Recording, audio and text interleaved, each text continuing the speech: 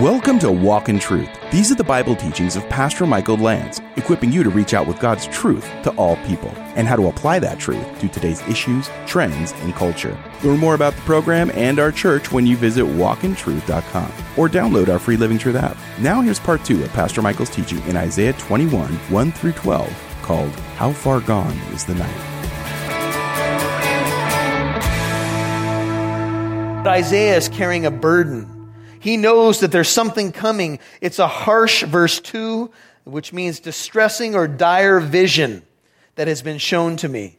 The treacherous one, look at verse 2, chapter 21. The treacherous one still deals treacherously. The destroyer still destroys. Go up, Elam, lay siege at Media. I have made an end of all the groaning that she has caused. Babylon has been a source of pain for people. She has offered her wares. She has brought in false religion and false hope. That's what Babylonianism ultimately does. It makes you look to the wrong thing. It makes you believe that you can live life and you can be okay and you can be successful without God. It is putting God out of the equation. It's saying, I don't need you, Lord. I can do it on my own. And what's the original lie in the garden? Well, actually, I'm God. I'm a God. Right? One day, I'm just going to go ahead and take my place up in the cosmos, and I'm going to populate my own planet. These are modern religious beliefs today that people have. In the New Age movement, in Scientology, you basically become your own God. And as far as I know, that's the oldest lie in the book. Is it not, people? Didn't Satan say, the day that you eat the fruit, your eyes will be open and you will be as gods? I mean, all you got to do is just read the first few chapters of Genesis to know that that's the lie from the serpent. And so for this reason, says Isaiah, my loins, notice the prophet now, are full of anguish. Pains have seized me like the pains of a woman in labor. I am so bewildered, I cannot hear, and so terrified, I cannot see. Look at verse 4. My mind reels, horror overwhelms me. The twilight I longed for has been turned from me into trembling. I take that as Isaiah may have thought that judgment on people groups that don't know God and maybe are in total rebellion to God seems like a good idea. It seems like a righteous thing, and it is righteous because whatever God does is righteous. But when it actually happens, when judgment actually sweeps through a land, Isaiah says, it is a bitter pill. The message that I have to proclaim to the peoples that are outside of Jerusalem, to the peoples that are affected by the judgment of Almighty God, it is not pretty. Look at the description, and this is a prophet of the Lord carrying his message. He says, my loins are full of anguish, pains have seized me, and the best way he can describe it is like the pains of a woman in labor. Now, I am not an authority on labor, nor will I even try to comment on such things. But I've just said, and I'll say this again, I'm glad I'm a guy. Because I don't think that I'd want to go through that. But you ladies, God has given you that ability to be able to deal with that. But it is incredibly painful. Labor pains, as a matter of fact, are what Jesus used to describe the intensity and the increasing intensity of what? The last days. That those labor pains will intensify. And Isaiah, remember, he has near-far images that he's given to us. And Babylon is a type of the world system to come in the last days. And when judgment is coming, though it is deserved by a rebellious world, a world that has served Babylon instead of Bethel, the house of God, yet it is not the Lord's delight. He takes no pleasure in the death of the wicked. He says in Ezekiel, why will you die? Just turn to me and be saved. And when Isaiah sees the reality of the judgment pictured here by the invading armies and so forth, his mind reels. Horror overwhelms him. and what he longed for has been turned into trembling. If you have NIV, it says, my heart falters. Fear makes me tremble. The twilight I long for has become a horror to me. It's just like, imagine a nation that realizes it has to go to war, and you have a young soldier, and he's all fired up to go and fight. But then when he gets over there and he realizes that human beings are fighting other human beings, and when someone dies, that's the death of a human being, there's no way to sanitize that. There's no way to make it pretty. It's just not. And since God so loved the world that he gave his only begotten Son, his delight is that everyone would be saved, that all would come to repentance. And so the prophet, I think, pictures God well. He pictures something that is really horrific. In Jeremiah 13, 15, and 16, it says, listen and give heed, do not be haughty, for the Lord has spoken. Give glory to the Lord your God, this is Jeremiah 13, 16, before he brings darkness, and before you feel your feet stumble on the dusky mountains. And while you are hoping for light, he makes it into deep darkness and turns it into gloom. Sometimes it's easy for us to just walk about and think that everything's going to be cool, and then something happens. Something like an earthquake or some sort of disaster, but how quickly we forget. And even the mockers who come in the last days with their mocking will say, all things continue just as they were from the beginning. And Peter says, to use a loose paraphrase, they're dumb on purpose. It seems to escape their notice that there was a flood, and there was the destruction of Sodom and Gomorrah. And God has intervened in history. He has tried to get his message across to people. So what do the people do when the twilight has come and the gloom is here? Well, notice verse 5. They set the table. They spread out the cloth. They eat, they drink, they kick back. Jesus said that in the last days when he's about to come, it will be just like it was in the days of Noah. What were they doing? They were eating, they were drinking, they were given in marriage until the day that Noah entered the ark. And what was Noah doing for probably 120 years? The rain's coming. Rain's coming. It's probably never rained before. What are you talking about, man? What are you building a boat in the middle of the desert, right? Rain's coming.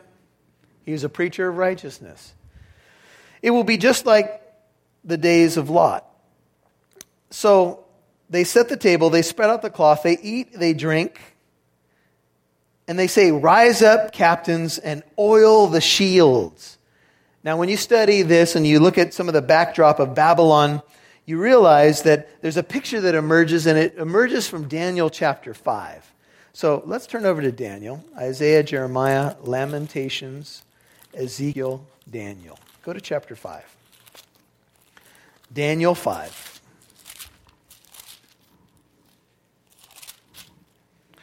Belshazzar, the king, held a great feast, Daniel 5:1, for 1,000 of his nobles, and he was drinking wine in the presence of the 1,000. When Belshazzar tasted the wine, Daniel 5:2, he gave orders to bring the gold and silver vessels which Nebuchadnezzar his father had taken out of the temple, which was in Jerusalem, in order that the king and his nobles and his wives and his concubines might drink from them. And then they brought the gold vessels that had been taken out of the temple, the house of God, which was in Jerusalem. And the kings and his nobles and his wives and his concubines drank from them. They drank the wine and praised who? The gods of gold and silver and of bronze and iron and wood and stone. And suddenly the fingers of a man's hand emerged. I don't know what that would look like, but I don't know what you've seen if any of you spent some time in party days. But the emerging of a man's hand, starting to write on a plaster wall with nothing else apparently attached to it, would be rather frightening. And I think it would sober you up rather quickly. It began writing opposite the lampstand on the plaster of the wall of the king's palace. And the king saw the back of the hand that did the writing. And I want you to see the king. Then the king's face grew pale. His thoughts alarmed him. His hip joints went slack, and his knees began knocking together. All of a sudden, when the party starts and they start praising the gods of silver and gold, using the vessels that were taken from the holy temple, God shows up and says in the language, what is it? Many tekel upharsin. You have been weighed in the scales and found wanting. Tonight, your kingdom will be taken from you. And there were armies outside ready to take them down. And what were they doing? They were partying. We're going to party like it's 19. Oh, we can't sing that anymore. It's not 1999. Right? It's cool. We're going to eat. We're going to drink. Tomorrow we die. So what does the world do? What is the solution when there's impending judgment? Well, you set the table. You drink a little. Go back to Isaiah 21. You oil the shields, which is, okay, I guess we got to get ready for war because we're under attack.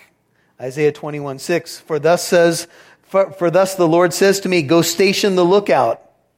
Let him report what he sees. Now the Lord is speaking here to Isaiah. And he says, go station a lookout. Go put somebody on the watchtower. And when he goes out there with these conditions painted before us, let him tell us what he sees. Let him look off into the distance. What does he see? And he sees, verse 7, Isaiah 21, riders. He sees horsemen in pairs, a train of donkeys. And these would often be used in war by Persian armies. A train of camels. Let him pay close attention. Very close attention. And then the lookout called. Literally, it could be translated, the lion called, O Lord, I stand continually by day on the watchtower, and I am stationed every night at my guard post. A watchtower, a watchman, a lookout is put in place, and he's supposed to just report what he sees. And what does he see? He sees the armies coming. You'll hear more from Pastor Michael in a moment. Thanks for tuning in to Walk in Truth today. Did you know there's more where that came from? Download the Living Truth app to listen to more of Pastor Michael's teachings whenever you want. You can even watch videos. And if you're local to Southern California, you can get updates on church events, new studies, and more. Download the free Living Truth app today. We'd love to see who's listening, so please connect with us on Facebook, Twitter, or Instagram. Just do a search for Walk in Truth Show. Now, back to Pastor Michael Lantz right here on Walk in Truth. When he goes out there with these conditions painted before us, let him tell us what he sees. Let him look off into the distance. What does he see? And he sees, verse 7, Isaiah 21, riders. He sees horsemen in pairs, a train of donkeys. And these would often be used in war by Persian armies. A train of camels. Let him pay close attention. Very close attention. And then the lookout called. Literally, it could be translated, the lion called, O Lord, I stand continually by day on the watchtower, and I am stationed every night at my guard post. A watchtower, a watchman, a lookout is put in place, and he's supposed to just report what he sees. And what does he see? He sees the armies coming. And these remind us of battle scenes in some of the great movies when, it's time to take a gulp and decide what you're going to do. And for me, at least recently, it's the Lord of the Rings movies. Great battle scenes in those movies. When they're up and they're at that last place where they're going to, take a stand, and here come these. And in the Lord of the Rings movies, just some gnarly looking armies, right? Here they come. Now imagine if you were up on that wall. Imagine if you were on the watchtower and you had to report what you see. Well, that's what's happening here. The watchman's work is not easy, but someone's got to be up on that wall. And notice the lookout calls. He says, O Lord, notice how he addresses the Lord. I stand continually by day on the watchtower. I am stationed every night at my guard post. I am faithful.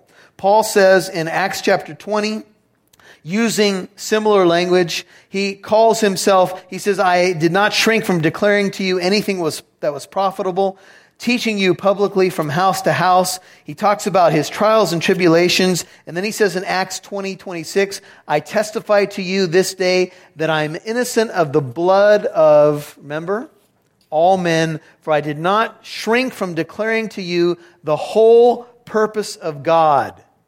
I have been on the watchtower. I have made a declaration. I am innocent of the blood, listen to the words, of how many men? Of all men.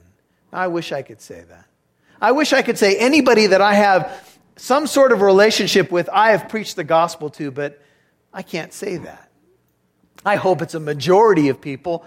But the point is, Paul says, I'm innocent of the blood of all men, using the imagery of the watchtower in the book of Ezekiel, where God says, if you see an invading army come in and you warn the people, you blow the trumpet blast, and they don't get out of the city or oil the shields or defend themselves, then their blood is on their hands. But if you see the invading army and you turn tail and run and you don't sound the warning blast for war, guess what? Those people's blood is what?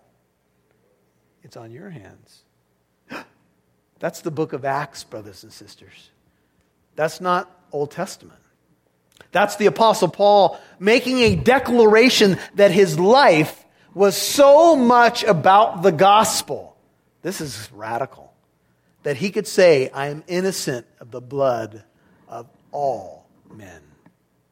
You remember when they would preach to the Jews, and they would say, okay, if you won't listen, we're going to the Gentiles, but we are free from this obligation, remember? They would say, you know what? We've told you guys. Now, if you won't do anything with it, that is your responsibility.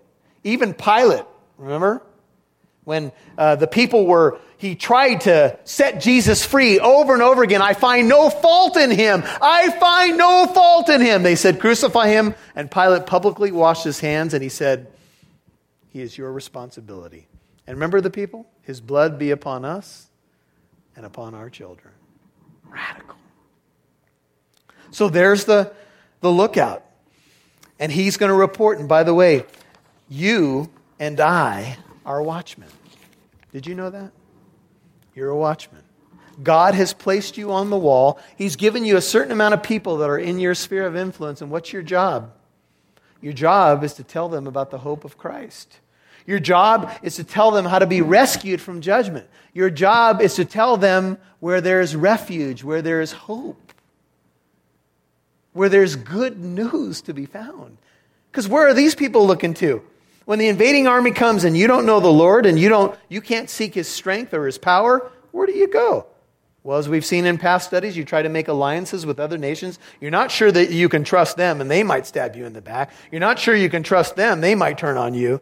You ever seen this happen in real life, in business, in other situations? You're not sure who you can trust. So people make alliances because what else can they do? They don't have the Lord. Well, as a watchman, we're to warn. And here's what he says. He says, behold, verse 9. Literally, he says, oh, look, here comes a troop of riders, horsemen in pairs. And one answered and said, notice, fallen, fallen is Babylon, and all the images of her gods are shattered on the ground. What does the watchman say?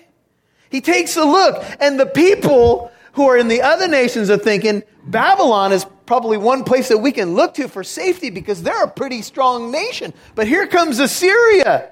And if I try to make an alliance with Babylon or Egypt or other nations, the Philistines, what's the problem? The problem is Assyria is stronger than them too. And now Babylon has fallen.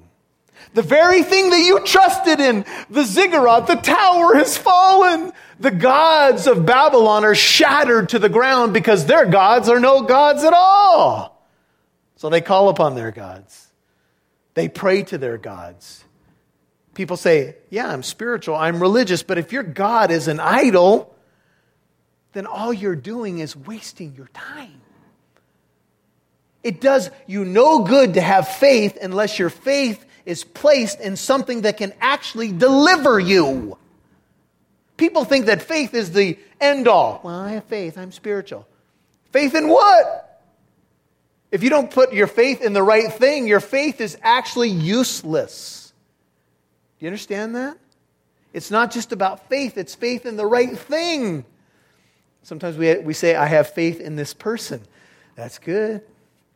And I hope that person will be proven to be faithful. But what do we put our faith in? the living God. And how do we know that this living God can deliver us? Well, he's already done it once.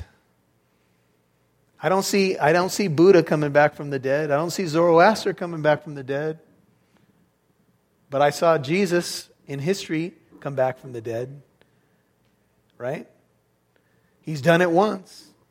He's already paid for your redemption, and he says he's coming back for you again.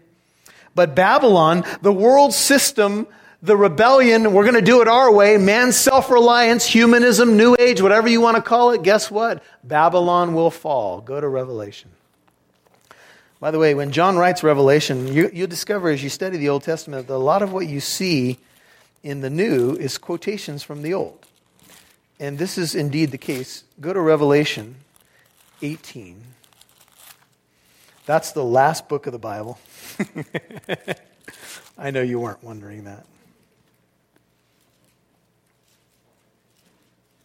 After these things, I saw another angel, Revelation 18:1, coming down from heaven, having great authority, and the earth was illumined with his glory.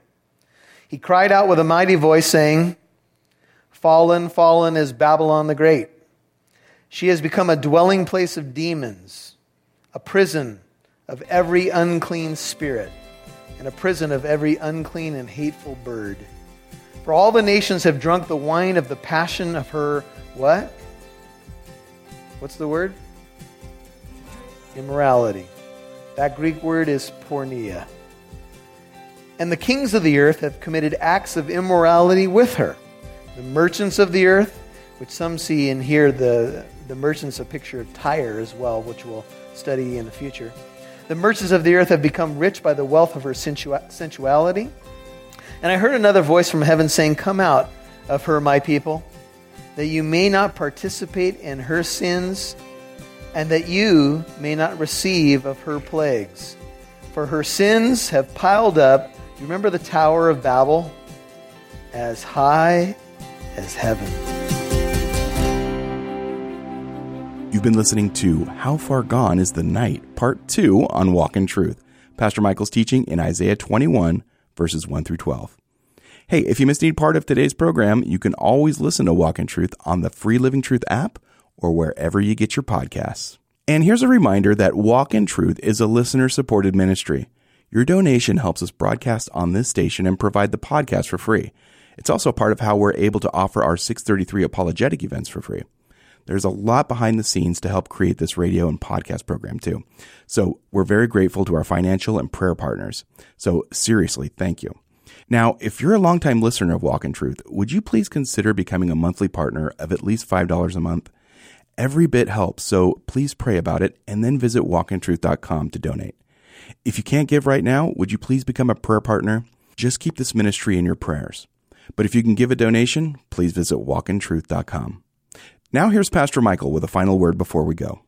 Well, sometimes you may hear something like the book of Isaiah on Christian radio, and you're like, man, is this stuff that I really need? Yes, you need it all, because all Scripture is inspired by God and is profitable for your Christian life. Now, it's important to understand context, and, if you get a good study Bible, it's a great place to start. You may not need some huge library with commentaries on Isaiah. Some of you are like that, and you're after my own heart if you are. However, for most of you, a good solid study Bible will help you with a lot of questions. And there's also life application study Bibles that can help you as well. But remember, as you go through your Bible, you open up your Bible, you follow along with a program like this. Well, the reason we teach is to give explanation and application. And I'm sure that's why many of you are listening to Walk in Truth. This is Pastor Michael Lance, and we're excited that you're listening to the book of Isaiah with us as we move through each of these incredibly powerful chapters. And we'd love to encourage you in your walk with the Lord Jesus Christ. If you need someone to talk to or pray with, we have pastors available Tuesday through Friday, 9 to 4 Pacific time at 844-48-TRUTH. That's 844 48 Truth. Many of you have sent us emails over the years. We deeply appreciate encouragement. You've told us how the program has been a blessing to you, and we're so excited. We have thousands of people listening week in and week out, thousands of podcast listens, and a growing reach by the grace of God and the goodness of our Lord and, of course, our partners as well. If you'd like to consider being a partner of Walk in Truth, go to our website. You can find a lot more about the church behind the program and about the program itself when you go to walkintruth.com. Hey, one more thing. If you'd like to send us a prayer request by email or reach out to us in the ways that I described earlier, it's contact@walkintruth.com. That's contact@walkintruth.com. See you tomorrow. And join us tomorrow for part 3 of Pastor Michael's teaching in Isaiah 21, verses 1 through 12, called How Far Gone is the Night? I'm Mike Massaro. Thanks for listening to Walk in Truth. Our goal is to equip you to reach out with God's truth to all people.